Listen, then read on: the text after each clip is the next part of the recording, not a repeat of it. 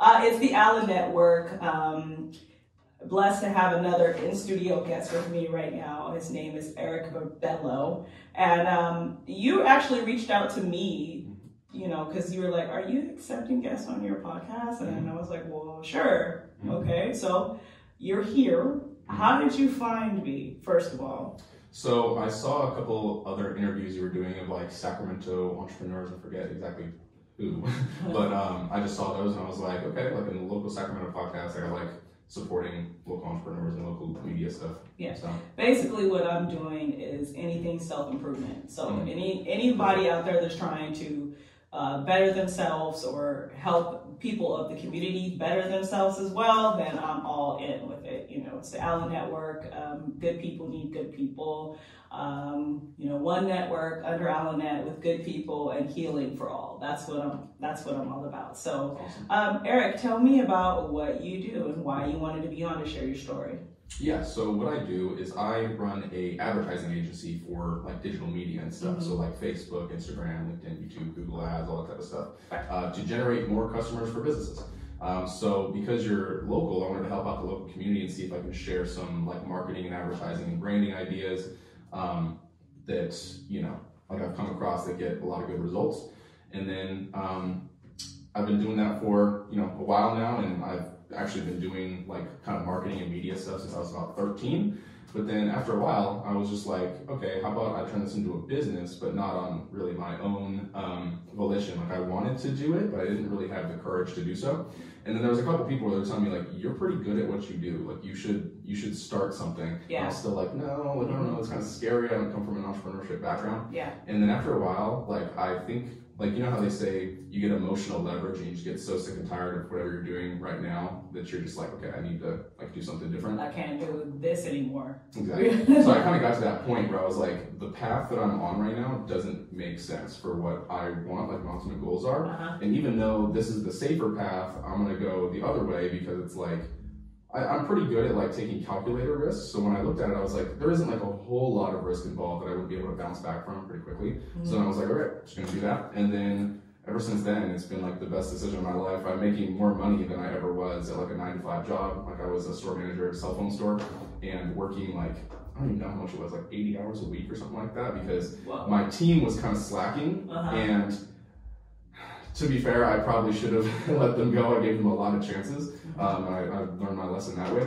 But I had to pick up the slack, and I was selling probably 60 or 70% of the store's volume, just because the employees were, they were good like operationally, but as far as sales goes, they just couldn't do it. Yeah. Or couldn't like hit their targets. So I had to pick up the slack, and like it got to a point where I was just like beaten down. Like I remember there's a picture with my mom, and we're like eating, and like it's like the day after I had a super hard day at that cell phone store, and I see the picture, I'm like, dude, I look dead. Like, what is that? Like, I was like, no, I was getting sick all the time. Like, it was just all bad. Like, the stress was no good. Was too much, yeah. And then in exchange for like the money I was getting, it was like not worth it. Yeah. And after a while, you start thinking about, well, if I'm working this hard, why am I not working for myself? I can work this hard at whatever I want to do for myself, and then it pays for myself. So you said you started doing this when you were like 13? Yeah, so I didn't start in like marketing and advertising really at 13. I started with video content production and like photography and like editing, like Photoshop type of stuff, graphic design. Yeah. And then people were like, okay, you're doing pretty good at that. And then people told me like, oh, you should start a little business. This is probably around like 15. They were like, oh, you should like get paid to do videos for other people. And I'm like, I don't know. Again, I was super hesitant to entrepreneurship, and I feel like a lot of people are, just because they don't know what's on the other side. And I'm like, I kind of say just do it, but like take a calculated risk and don't like go too far. But we'll talk more about the calculated risk and not going too far, but keep going. So I started with that, and then after a while, I saw that like a lot of companies were advertising like on the internet. So I was like, okay, I should learn this, and I just did like a whole ton of research, found people that like are good at that, and then I developed my own strategies after taking in what they had and kind of putting my own like twist on things. And then like when I started my actual like company, I did like a whole plethora of services that I was all actually pretty like, adept in, but the thing is it's just like, that's just too much. Like, I can't do all that. So now I niche down to basically just advertising. And then if a client asks me to do like a website for them, I can do that, or like search engine optimization, like make them higher in Google, I can do that too. But I primarily focus on advertising because I think that's the most scalable thing that I can do and also gets the most results. Okay. And so when you say advertising, basically, what does that entail for you? I mean, advertising, I feel like somebody that's outside looking in of that world, what does that entail for you? I mean, like, or for one of your clients? Mm-hmm. Yeah, so it usually starts with them, like, reaching out to me, or I reach out to them and we like set a meeting. And I take about somewhere between like an hour and a half, sometimes a little bit, less depending on like the niche and industry that they're in, but about an hour, let's just say. And I ask them a whole, like, just ton of questions. I don't really try to do like sales or anything like that until the very end, because I have to understand their problem first. Yeah. So if they're doing like paper marketing or something like that, I need to explain to them like the differences, and I just educate them while I'm asking them questions. I write it all down, and then after I see like contextually what the solution is based on what they have going on, then I just recommend it to them. And then I'm like, okay, if they have any pushback, I'm like, well, you said that your problem is this, and I'm here to solve that problem. Yeah. Whether it's me, or I also say, like, whether it's someone else, obviously I'm biased because it's me. Yeah. But I mean, I think that, like, and we could talk about that later. I have a differentiator between a lot of other like marketing companies and stuff. But yeah, so I just think that after they understand like their problem and stuff like that, then we move forward with the deal, and then I do more research on their company in the way of like keywords, their competitors, literally what their competitors are doing, because Facebook shows that to everybody now. Right. And then after that, I put together like campaigns. I do everything. So I do the copywriting. I can't necessarily do the creative all the time, like the videos or pictures. I usually try and get that from them, just because it's like I can't fly all over the nation all the time to do different content. So I get the content from them, and then I do the targeting. I do pretty much everything else other than that core foundation. And then we just test the campaigns over a period of time, and then like I'm just the facilitator and optimizer for those campaigns the businesses are running, and then we get results. Okay, so say for example, you have a company, say Vallarta, they are a Latino food like grocery store, right? So they've been doing paper advertising and it's not really working for them. They're ready to move on to the next thing. What would you recommend to them? Mm-hmm. So let's see, if they're a grocery store, I'd probably recommend, because like Google, so I'd recommend three things. Mm-hmm. Basically Facebook and Instagram, which are both owned by Facebook, and then those are kind of like one and the same. Mm-hmm. And then possibly even YouTube advertising, because the Latino community, like everybody's on YouTube, and there's like billions of hours watched like per day. So then you can put a YouTube ad in front of them, like a video ad explaining why, look, you're going to get a better experience at our grocery store as opposed to like the basic Safeway or Walmart or like anything else. And then you just have to create a video on Facebook, Instagram, and YouTube that just explains like why you're different, why they should come to you. And I break it down kind of in 5 steps whenever you're doing copywriting or creating content. It's acknowledge your community, or you're like who you're talking to. And then after that, you kind of agitate their problems. So maybe they're not getting the right prices they want. Maybe like you could even go down to the emotional level of they feel judged at other places. Like, you never know what problem they have. Right. And then usually like these two, you can kind of flip back and forth, but I recommend having some type of testimonial or some type of case study, or maybe in this case, it'd be like a video of customers like in the store or something like that. And then recommend your solution and then a call to action. So whatever their offer is, of that month, like with the grocery store, it's probably every week that they're changing their deals.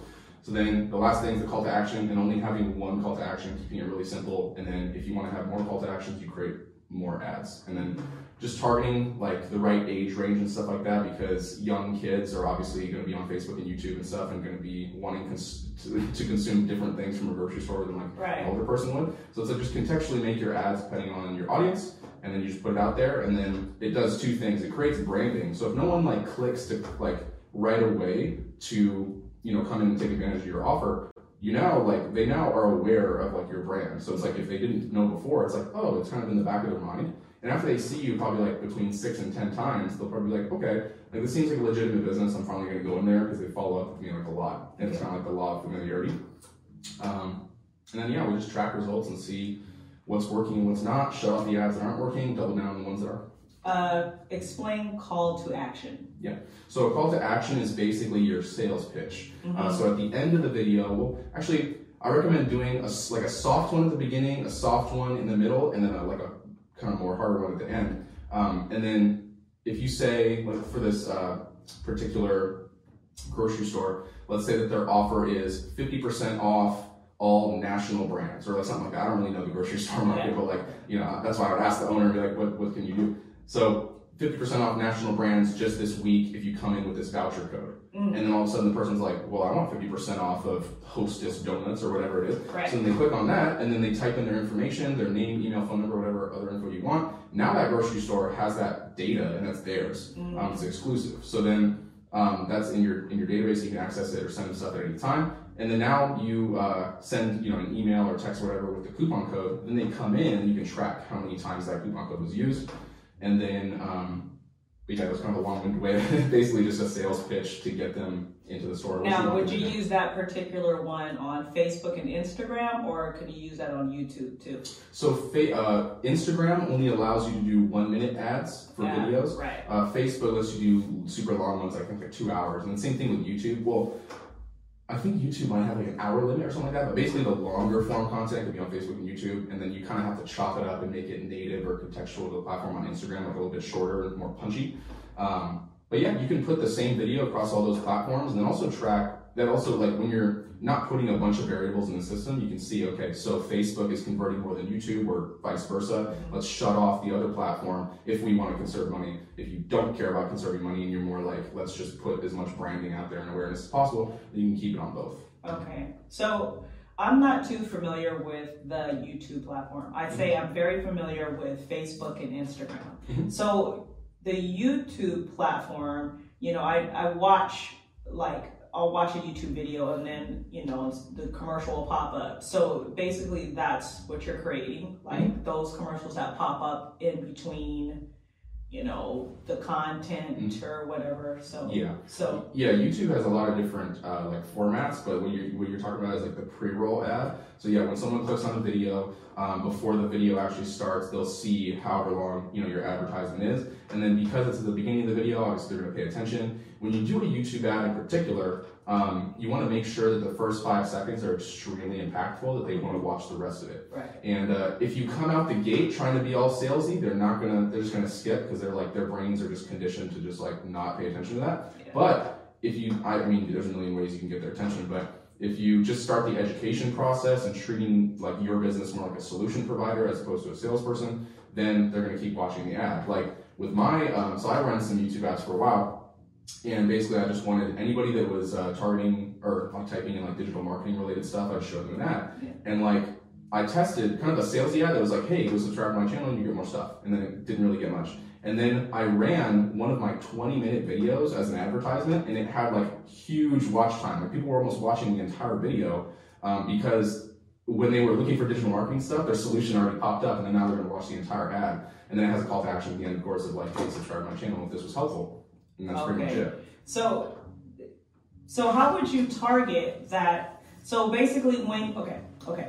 This is complicated. Okay, let me work this out. Let me work this out. Yeah, you gotta get very technical, because this is the stuff that people need to know. This is all of the things that now I have to go back and learn, because I worked for a radio station for 15 years. So I was a person creating the content, and then they would take that content and then go do something with it. You know what I'm saying? Yeah, I didn't have to worry about all the technical stuff. So for example, YouTube, okay? So how would you make sure that the ad that you're creating is going to the right audience?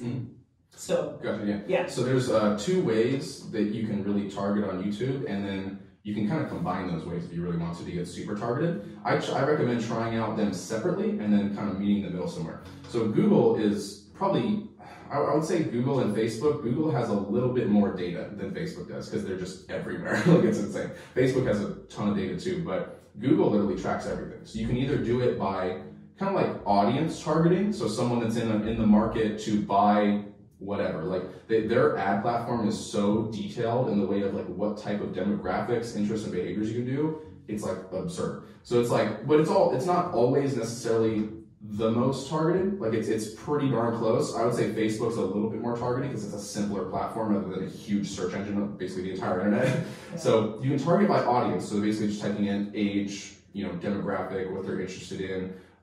For example, if you're trying to promote a business podcast or self-development podcast, you can target people that are interested in self-development, not necessarily on keywords or anything they're typing in directly, but Google knows if they're typing in certain keywords, they're most likely interested in that interest. Uh-huh. And then the other way you can do it is just straight keywords. And that's what I was doing for a while because those are the most targeted ways you can do it. So rather than being kind of iffy with like an audience, you can just be like, hey, if someone typed in, how do you run Facebook ads, like as a phrase, then that one's going to be kind of like you have to bid pretty high for that. But because the Google Ad platform works in a way to where it's like an auction. I mean, just like Facebook and Instagram, basically. But like if someone's paying 10 cents, to get that ad viewed, and then you have a quality score of like the same amount, like you have a relevant ad to that person that Google's decided, then you pay a little bit more, maybe like 12 cents or something like that, and they're going to view your ad instead. But it's based on, they typed in that keyword, like you said, like a while ago, and then probably that same day or the next day, they'll see an ad for it, like right away. Big Brother!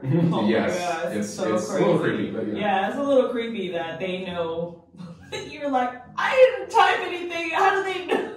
The creepiest one is when you start like combining these two, like Google and Facebook. That's just scary. Like you'll go on someone's, like you'll be on YouTube and then like you'll click the ad, which will subscribe you to the channel, and then you watch a couple of their videos, and then you check out their website, and then you get on their website, and Facebook was not involved in the entire section, but then you put a pixel on there, and then it's like, they're tracking me all over the internet. Yeah, that's a little scary. It's a little scary. It is effective, especially if you're trying to advertise. Like I get it, but it is like, stop, get out of my life. It's like kind of like, oh my God, why are you doing this to me? Like, why are you in my head? That's kind of feels like. So you don't want to create like ad fatigue, because if they see the same ad over and over again, then it's like just.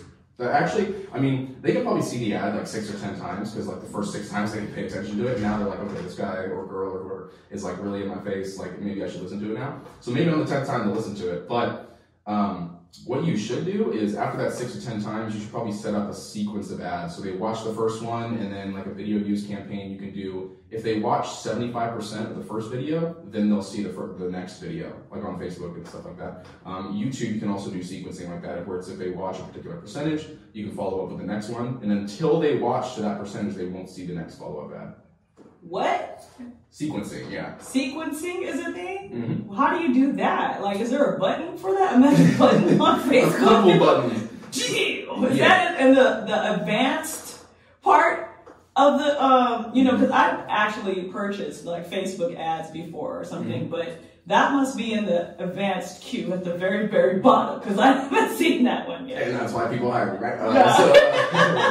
Right. So it's like, how it works is actually, I love it because like I'm a pretty logical and like analytical person, and I can follow like step-by-step stuff. So it's like, you put a video views campaign out there, and then like you have to click that marketing objective, and then they see that first video, and then you create a second ad, and then when you create the second ad, you put the content and everything, like the same stuff in there, but then when you click your audience, you can click a custom audience, which is basically Facebook, like when you upload that video, Facebook will see like, okay, they're already tracking how much people are watching of the video anyway for their own algorithm and like organic stuff.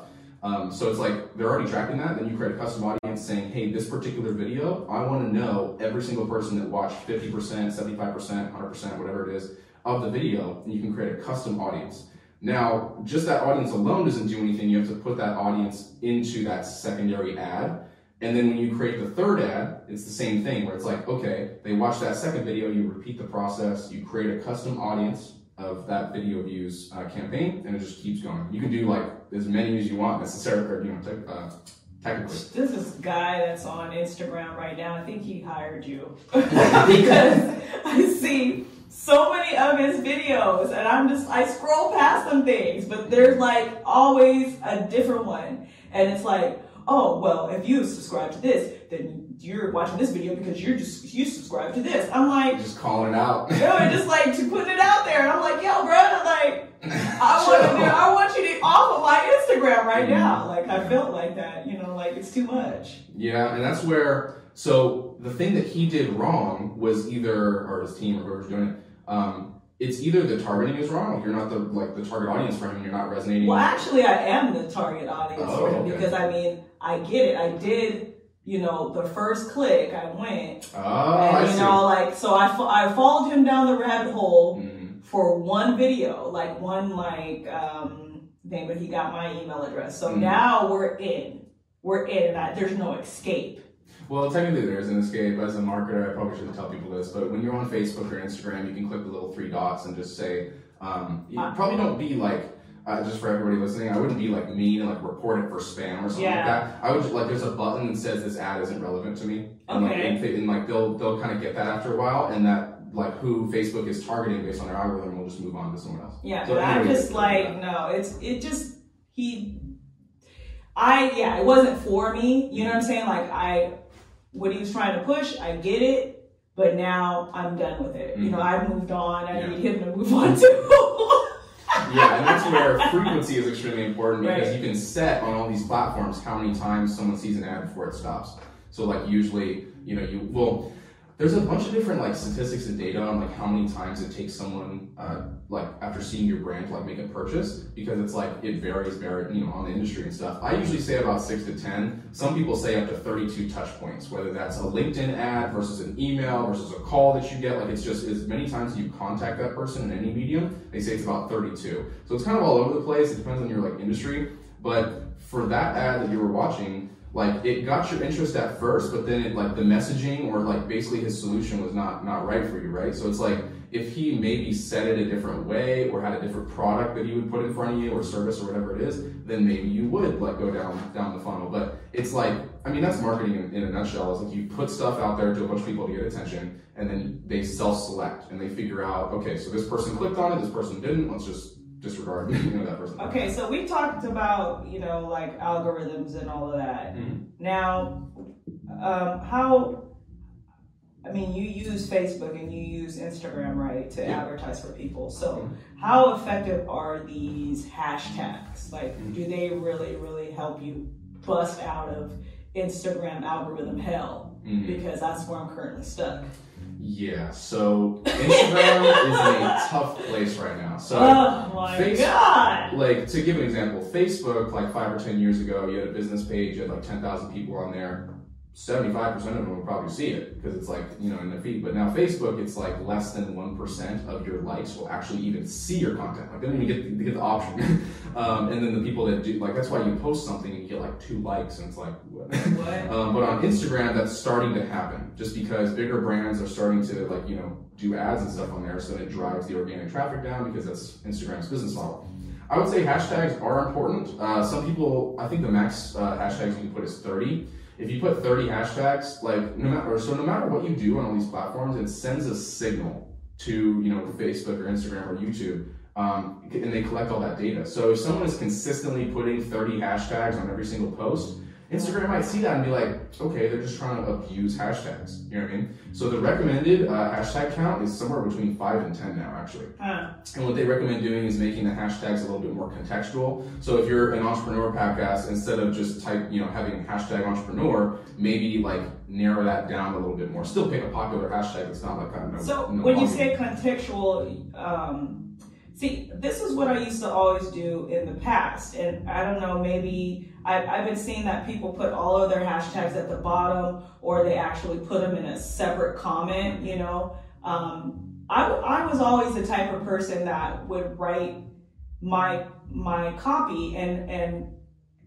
put the hashtags in the actual copy. Like, say, for example, that's, you know, on this episode of the hashtag the Allen Network, you know, I have advertising and hashtag advertising. So does that work, or is it more effective for you to be all at the bottom or in a separate comment? Like, yeah, so I would actually say that that's probably the most effective way to do it. Sometimes it's a little bit hard to get all those words in there depending on your copy and stuff. So anything you forget, go ahead and put it at the bottom. But I recommend, keep it around 10 hashtags total. And then what you should do is it kind of just forces you to create more content. So it's like, instead of having maybe a longer piece of content that touches on 3 different ideas, and then you have those hashtags that are all for that. It's more like separate out that piece of content into 3 pieces of content, and then make each post have more relevant hashtags. Right. Like all this stuff is going very contextual because everybody's abusing the platforms and trying to be very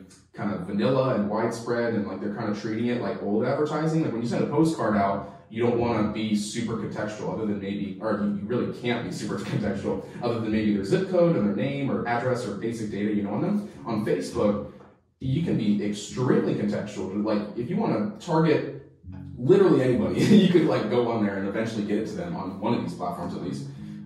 So when you do organic content on Instagram, I would say separate your hashtags out, do no more than 10. You can put them in the copy, like that's really effective. It doesn't look spammy. And then just create more content. Now, as far as the Instagram algorithm as a whole, it's just tanking. Like I can see it on people's personal profiles and business profiles. It's all just going down to give more room for ad space. Now, it's like friends post, advertisement. Friends post, friend post, advertisement. Every like 3 or 4. I was like, why? Why do we need to see all that? It's just the nature of the platforms, and eventually, Facebook's done an amazing job of like not dying off. Like I'm so surprised. I'm like Zuckerberg and his whole team have been on the cutting edge of the market, or at least buying stuff. Like when they bought Instagram, it was like an amazing move. It's like eventually they could just buy everything, buy Twitter, buy Snapchat, like whatever. But yeah, the platforms are like. So it's usually all the platforms like Snapchat, even like TikTok, this new one, starts with a younger audience because they're on the cutting edge. They want to get the new app. They want to be trendy. And then after that app starts to get more attention, now, I don't know if you know this, TikTok has 600 million users across the world, which is more than Snapchat and Twitter combined. Yeah, I was up on TikTok and I was like, oh no, I can't do it. I tried, like I really did, you know, because I hear like Gary Vee, you guys need to get on TikTok. It's like, it's already past now, like you already missed it, you know, and I'm like trying to go look and I was like, no, I'm not interested. Or maybe I'm just too old for it. Yeah, I would say it's basically just the next platform that's here to stay, because the company is actually, it's owned by ByteDance, it's a Chinese company, and they're extremely good at marketing the app. They actually, one of the main reasons that TikTok actually grew was because of YouTube ads. So they just poured a bunch of money into YouTube ads, the same way that that platform for buying stuff, Wish, did the same thing. They just poured it into Facebook ads, and they're now like $1 billion company or something. But all these platforms, not TikTok yet, and not LinkedIn yet, but like you have to run ads to get like followers or get like views to your stuff, because the same thing that's happened to Facebook is going to happen to Instagram. Like it's already kind of happening, and then after a while, it's just like no one's going to see your stuff. And if you want your own audience to see the stuff, you have to do like a retargeting ad of who liked your last couple posts or something like that. But yeah, Instagram's like on the way down. I would say it's nowhere near like dead yet, like at all. I know it's my favorite still, but it's it's just like the amount of advertisement on there is just like kind of out of control. And that's what happened to Facebook. Like you go on Facebook, you see the same thing. It's probably even more ads.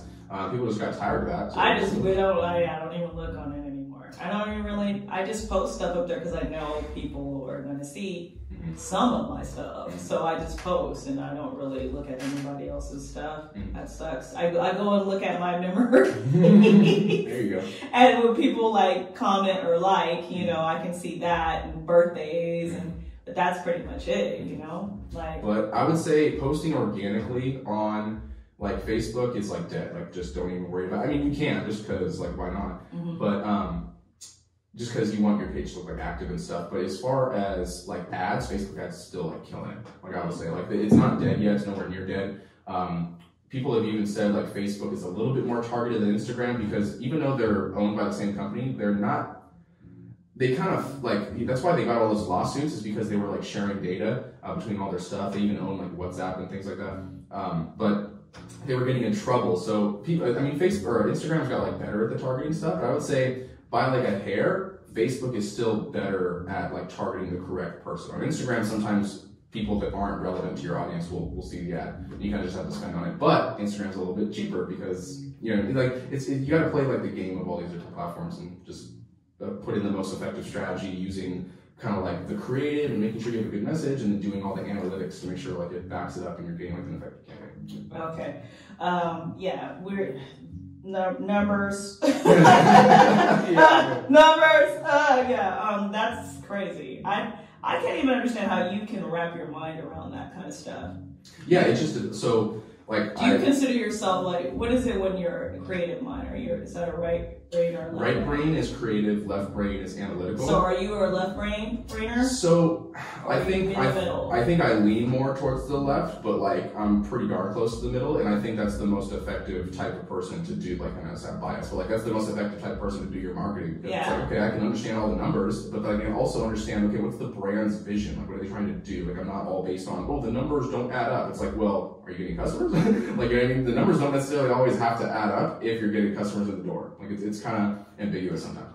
But I would say that I am more analytical. My favorite personality test for people to do is the 4 gems test. I don't know why it's called that, but it's basically sapphire, ruby, pearl, emerald. Sapphires are more kind of artistic and creative and sometimes a little bit messy, and they love connecting with people and like having parties and stuff like that. Rubies are like ruthless. They want to win, like, you know what I mean, just always, you know, competitive. They're usually a little bit more like organized. Pearls, sometimes a little bit messy too. And then they're risk mitigators, so they don't like, you know, a lot of risk. They like things being safe. They like helping people. Like, they have a good like heart. And then emerald, which is my primary, is analytical, facts, figures, like that type of stuff. And then you have a primary and a secondary. So most people, you know, they fit into one category, the majority, but then they have some other characteristics that fit into the other ones. Now, you can either be, like, for a sapphire, you can either be a ruby or you can be a pearl, but you can't be a sapphire emerald because those are opposites. Right. So then, like me, I'm primarily an emerald and then secondary ruby because I like to win. And then I'm like really competitive and stuff. I'm so a it's like sapphire pearl. Yeah. I'm a total. And then, but everybody has their own strengths, right? Yeah. So it's like, as far as networking, you're probably 100 times better at networking than I am because it's like you just can get along with people easier, right? It's a little bit more difficult for me because I want to talk about the facts and the figures and like details and things like that. When some people, like at a networking event, don't want to talk about that. They just want to have fun, they want to chit chat, and then eventually maybe get to some business stuff and talk details. But you know, it's like everybody has their own strengths.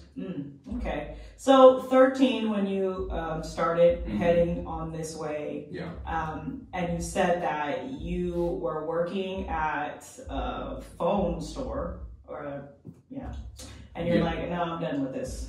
Like, so how did you?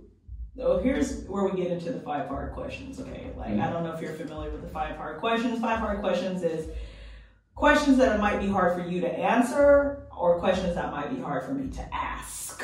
Okay, as perfect. a person. Okay, so first hard question, we'll get into that. So you're working at the phone carrier store, and you're like, this is trash. I can't do this anymore. So what did you do? Did you just quit? Yeah, so literally what was happening was, so I was at that phone store for like probably 2.5 years total. Started as a rep, and that's actually how I got my sales experience. I was working at a pizza place, and then after the pizza place, I literally just walked over to the phone store, and I was like, look, I need a job, and I am gonna do anything necessary to do that, because my income at that time was like just not where I wanted to be, obviously. And then I was like, okay, the next step up, I need to learn sales. I need to learn like really good communication for business purposes. And then I know, like I've heard like commission, like, because I was actually at my pizza place and I heard some people talking in line about like sales and commission and stuff like that. And I was like, that's right, sales positions, you can get additional money, you can control your income. So I went over there, I interviewed, I had no sales experience, but the manager kind of took a bet on me, and he literally did the sell me this stapler thing. And then and then he said I actually did a decent job. Like he was like, I'm not gonna lie, like you did pretty good, but I would say that there's, you know, some improvement and stuff, but like you're a really good candidate. So I was like, cool, got the job the next month. But that pizza place I ended that day, and then the next day I started the job, you know, did a thing. But after I was doing that for a while, I was like, amazing employee, not to like brag or whatever, but like really good operationally. I just had the mind for it, and it was just selling a lot, like hitting my targets. And then after a while, my manager that I had at the time, I guess the upper level manager, it's not like in the store. After I became store manager and replaced the guy that hired me, my new boss, basically he quit. And he said he had a different path. It was like a really sad day because like we all loved him, like he was an amazing guy. And then a new guy comes in, and the new guy, like the rumors and stuff like that are starting. It's like, oh, okay, this guy is not not anything like our other boss. And I was like, but I was like, I'm just gonna roll with the punches. I can't really do anything about it. So, and I was like, this guy's not gonna affect like my numbers. So I'm just gonna keep doing what I'm doing. This guy comes in. I've never gotten a write-up in 2.5 years of being in the company. Like nothing.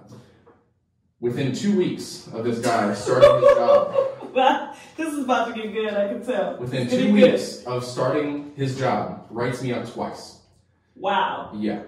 And for like little things. And then he even gave it to like his boss as well, just to like kind of put me on a silver platter of like, look where he's like messing up or whatever. And I was like, that was like a little thing. And it was just kind of transitioning between the old boss and the new one. And yeah, like I was just like, why is this guy writing me up twice? And on a third write-up, he's allowed fired. So I was like, I see what he's doing. So he's trying to get me out. We always butt heads on stuff. So then okay, question number 2 then. Yeah. Why do you think he had it out for you?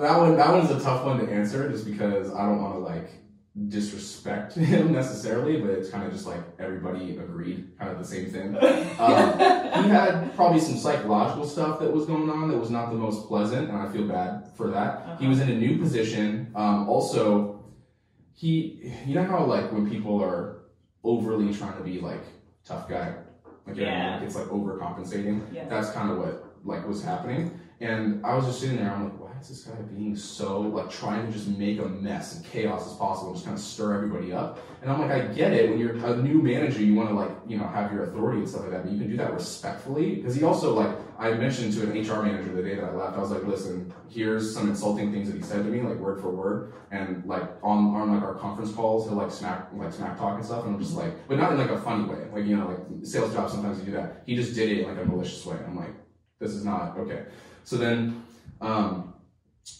yeah, we just didn't get along, and then he does the 2 week thing where he like, you know, writes me up twice. And then before he can write me up a third time, I'm like, okay, I need to find like a way out. So I like got some stuff together. At the time, this is the pivotal point where I was like, okay, I dropped out of college at this time. I was like, I'm gonna do, you know, managing the store like full time because like I make more money at that store, even though I'm working a ton, than I would as a college graduate of getting the degree I was gonna get. So I was like, why would I get 100K in debt to go make less? It just didn't make sense. I mean, you know, it's harder work. Like, maybe my salary would have been like, you know, a little bit less, but it's like, you know, I can control my income over here. So overall, I can get more money. So I just figured out, I was like, look, like I need to do like something different. Like I'm kind of put in this box. And then a couple people just came to me. Were like, look, like you've been, like I already had my business name. I had the website. I had everything that I wanted to do. And I was like, I know I want to do this, but I still like didn't have courage. I was like, I don't want to disappoint my parents because I already dropped out of college, so I was like, then they were super disappointed about that. Now they don't feel that way, thankfully. They're actually happy. But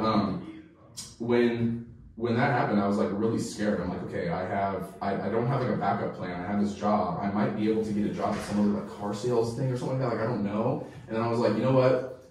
I'm gonna take like a risk and just like bet on myself and then just like do it. And this person really pushed me over the line. It's actually the same person that convinced me to drop out of college. So this person is like, you know, pushed me forward. I don't talk to them anymore. But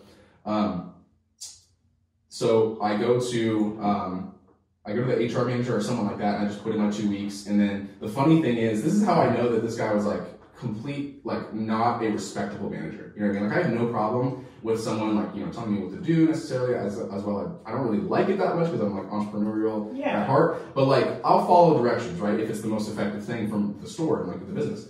But it was just like really weird.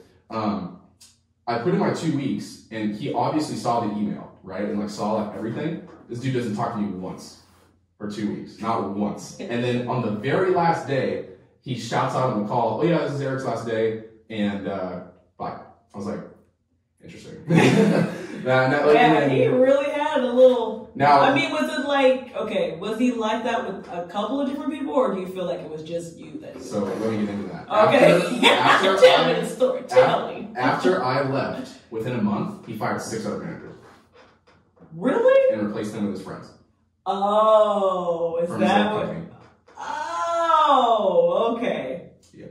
Trash. So like once I found that out, because I like people got back to me and they're like, look, dude, like everybody's like dying right now. Because I was still I was best friends with like the people in my store. And they were telling me like, yeah, this is absolutely horrible. Like no one in the district is like doing well. They're all like stressed out all the time. There's like firing threats going on like 24/7. I'm like, dude, this guy, I'm so glad I got out of there because like I did it at the right time. But then some people did quit because they kind of felt like I think maybe 2 quit, and then the rest of them were like fired. So I guess he fired 4, and then 2 of them like quit or whatever. But yeah, I was just like, his intentions were very clear now, like what we're trying to do. I'm just glad I got out of there. It was like, I'm doing much better now than like I ever would at that start. So I was like, cool. But yeah, does that answer your question? Yes, okay. Yes. I had a question in there that was floating around, but you answered it for me.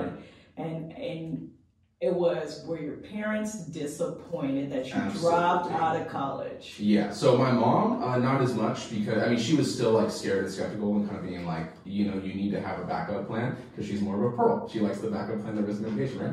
So then, and then my dad was just very unhappy about it, which rightfully so, because when, he couldn't see the other side. He didn't really, like, fully know what my vision was or what I was doing. So then he's like, yeah, no, like, because how I was brought up, he's basically go to college, get a job, you know, all that type of stuff. Yeah. And he was trying to get me into the tech space because that's where the most money is. Now, I wasn't the most passionate about that. Like, I switched from computer science over to business, right? I changed my major. So that was kind of like a huge thing. It was kind of like, nah. And I was like, well, getting a general business degree isn't necessarily going to help me with what I'm trying to do. So I'm just going to stop. But yeah, he was very disappointed and basically was saying, like, but again, it's from his perspective. It's not that he's like, yeah, it's not like we're battling or anything like that. It's just like from what he knows, he's like, oh, like he's not going to make it. Yeah. That's what, you know. They don't know anything else. Yeah, and that's what they were taught, right? Is like back in like the 70s and 80s, it was like go to college, get a job, and that was the best thing to do at the time. Being an entrepreneur at that time was horrible, like 10 times or 100 times worse than it is now. So then it actually made sense at that time because home prices were good. You know, the culture was different. Like there was just a lot of different like stuff going on that it's like. And also, like, student debt wasn't that expensive to go to college and stuff. Now it's like through the roof and it's just not worth it. So it's the same thing that happened to Facebook and Instagram, where it's like, eventually the value of it, not right now, but like eventually the value of Facebook and Instagram will be not worth the price. Just like how billboards are and how print media is and stuff like that. Well, I've heard some people say like, they do decent like postcards and stuff, but it's just so expensive and like has a very good entry and stuff, it's just not good. So it's more effective to do digital. But, yeah, disappointment was really bad, and it made me feel bad. I was like, but ultimately, I knew in the back of my head, I'm like, I just played it out. I was like, look, I would make probably like around $100K a year after like, you know, what I was going to do. And I'm like, and then, you know, with inflation, every year, you know, our money decreases in value about 3%. So I was like, I have to get a raise of at least 4% every year to be like improving my income. And it's like, how often do raises happen? Like, rarely. So then I was like, am I really going to be making around $100K a year? Because let's say, yeah, like 5 years goes by, and then that's like 15% inflation, and then they're like, hey, you're getting a 10% raise. I'm like, it's still less money. I'm still not caught up. Yeah. Yeah. So, and then, so were your parents helping you with paying for college? Yeah. No, they were 100%. I wasn't paying for it at all. So okay. I was always grateful for that. I still like am that they would do that. But I was at community college, so it wasn't that expensive necessarily. Yeah. So when I told them, like, hey, look, like, I know we haven't spent like that much on college, but like, because they were telling me, like, why don't you just go get it? Like, you know what I mean? Just go get it and then figure it out later. And I'm like, I'm going to save you guys tons of money by not doing that, because I wanted to go to a UC, right? Just because I wanted that, like, that credential, right? Just for going to like the best I could do. So maybe like Santa Cruz or whatever. I don't know what school I was going to go to, but like get into something.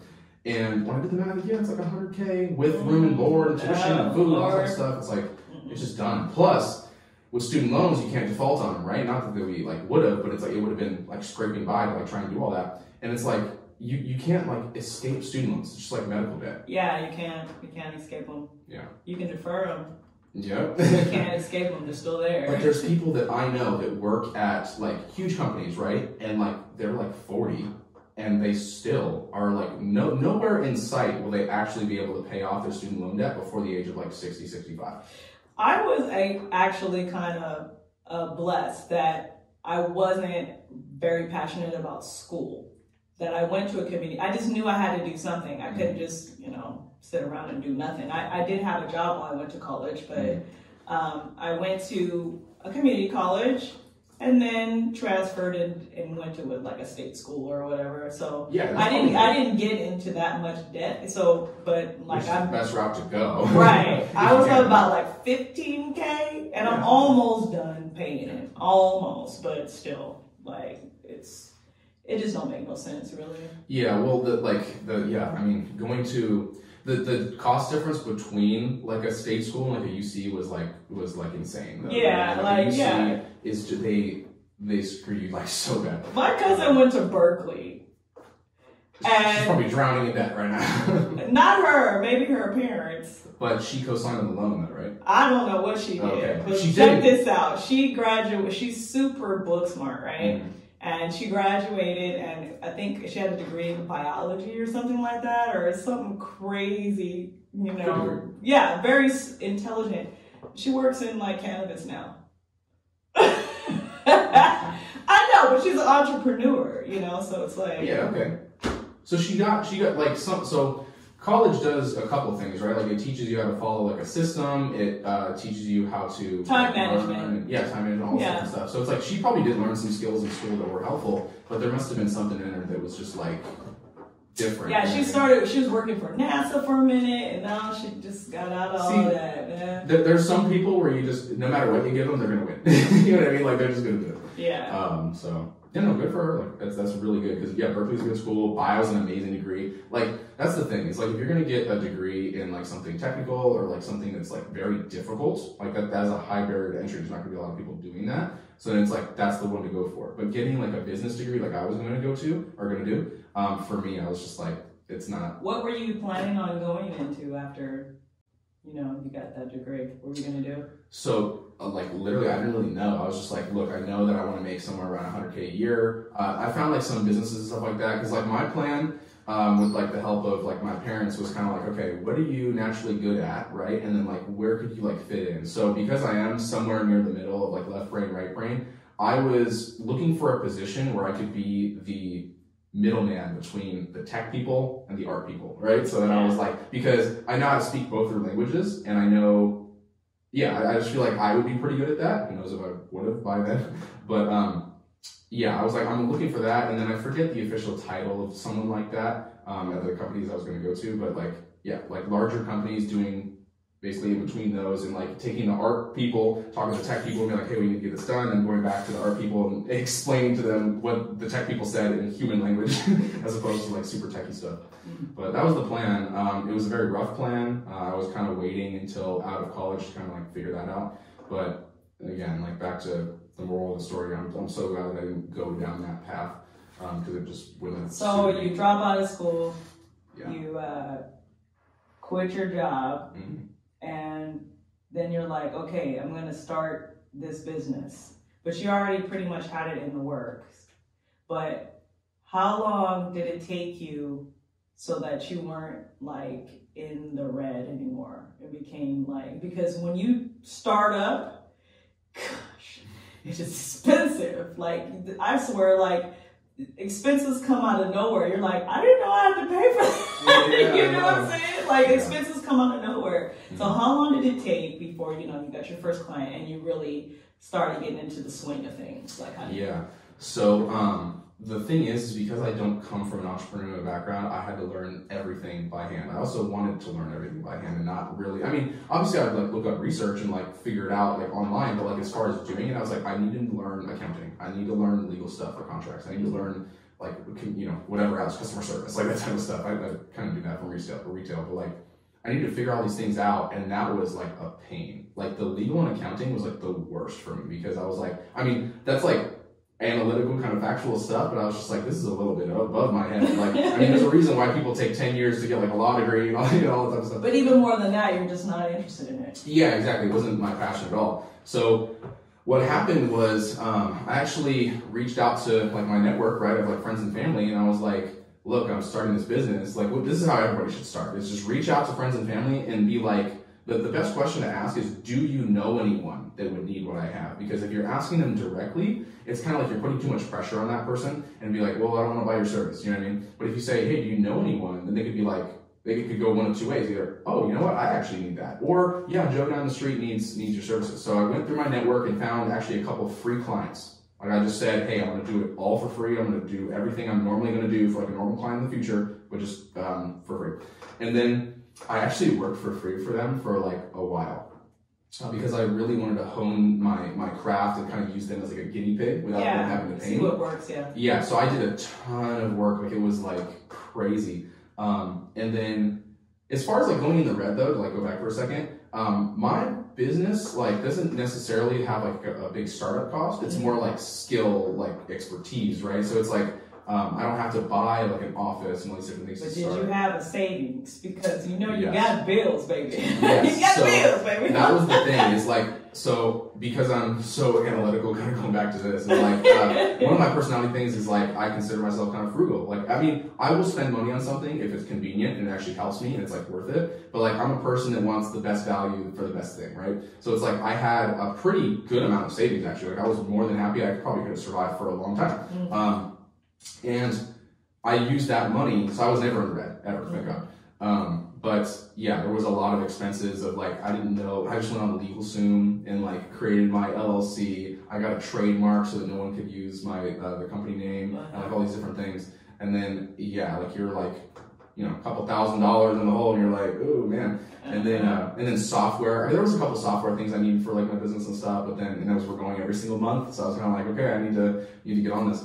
But I worked with the free clients for a while and was not in the red, but like I wasn't making anything, right? Yeah. And then I honed my skills and I actually got them like amazing results. Like not to brag, but like my first clients, like I got them more clients and more stuff than they like really knew what to do with. I did SEO, I did website design, I did their ads, I was posting on their social media, like I was doing everything. Like I was their marketing department. And then after doing that, they were like, wow, like you're getting really good results and stuff. And then it came to a point where I was like, okay, I feel confident in what I'm doing now because I'm a person that likes to aim before I shoot. I don't always, like, you know, in entrepreneurship they say shoot and then aim. That's not my personality type. Like I have to figure out the system first, but I put in a lot of effort to figure out that system so I don't have mistakes later. So I did all that and I was like, okay, this is what, and I just went to them and I was like, can you pay me now? Yeah. And like they were more than happy to do that because they were like, okay, you got us good results already.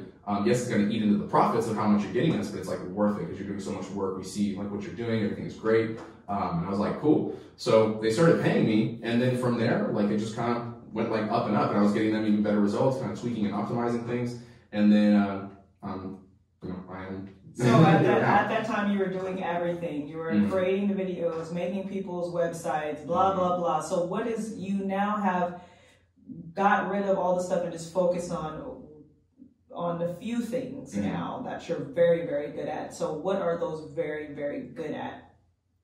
This question sounds jacked up. No, my words didn't go right, but what are what did you fine tune it down to? So now it's basically, I just do advertising. Okay. If a client like specifically like if they ask like, hey, do you do SEO and web design? I'm gonna be like, yeah.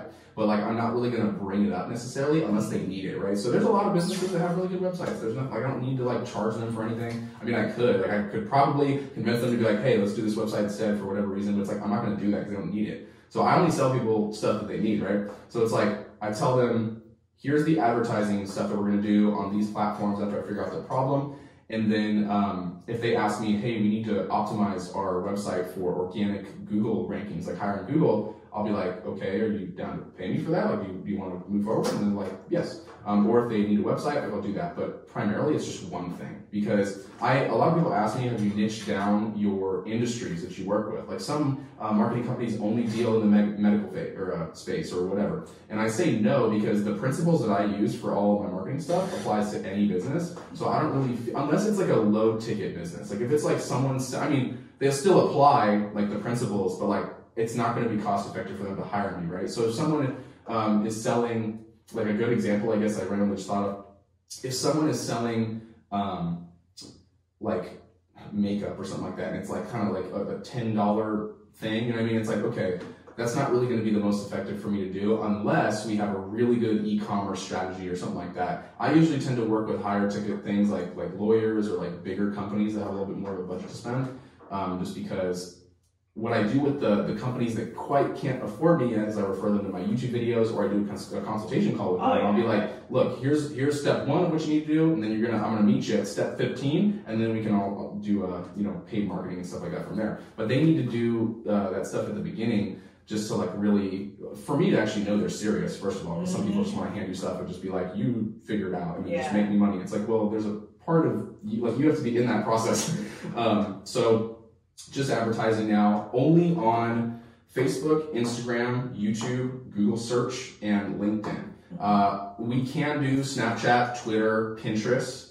I don't think that those are the most effective things to do right now for most businesses unless they're an e-commerce platform. So if you're doing e-commerce and you're selling something that's targeted towards maybe older women, something like that, you could do Pinterest. But then there's also like college girls I've seen on Pinterest too, so you can target them as well. But like as far as finding a male audience on Pinterest, it's just like not gonna happen. Twitter, e-commerce is okay. It's kind of just like a sponsored tweet that'll show up in your feed, like maybe, but it's more just for branding, you know what I mean? And then Snapchat is actually really good for e-commerce. I will say that if you're selling a product online that's like an actual product that someone buys, not like a service, then you can sell it on Amazon with these little swipe up ads, and a lot of people will buy it. Eventually I want to get into Amazon advertising as well. I'm giving a little bit of a secret away, but I think Amazon advertising is going to be a huge thing in the future, and it works exactly like Google ads.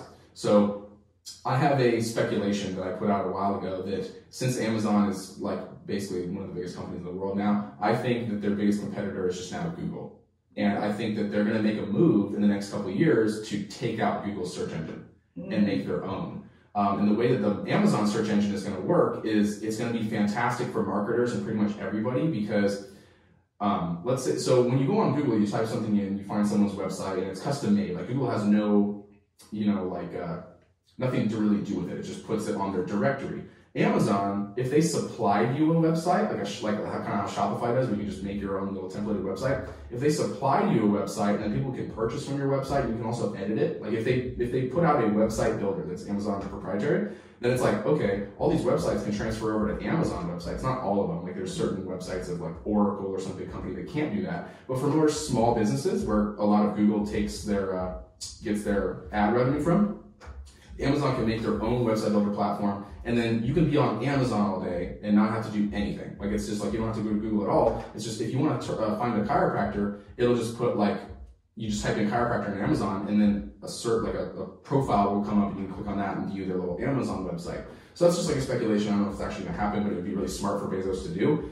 And then they can buy your service directly from Amazon, because Amazon, you can buy home services, I think like contractors and stuff, but you can't buy like a lawyer or anything like that on Amazon. So it's like if they can capture that market, they're also going to get a little bit of it. So then they can get like a 0.05% on all these transactions, and Amazon can even make numbers, whoa, Eric, whoa, numbers, Eric.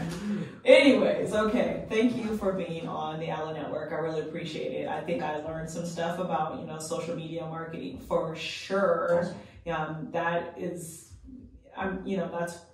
basically where my audience is on Facebook and Instagram right now. So I'm trying to get into the YouTubers, oh God, I sound so old. I'm trying to make my way over there, but can I give one tip? So I know, like you said, your podcast is a lot about self-development, right? Right. We touch on a couple things by like my journey that can teach people about like self-development stuff.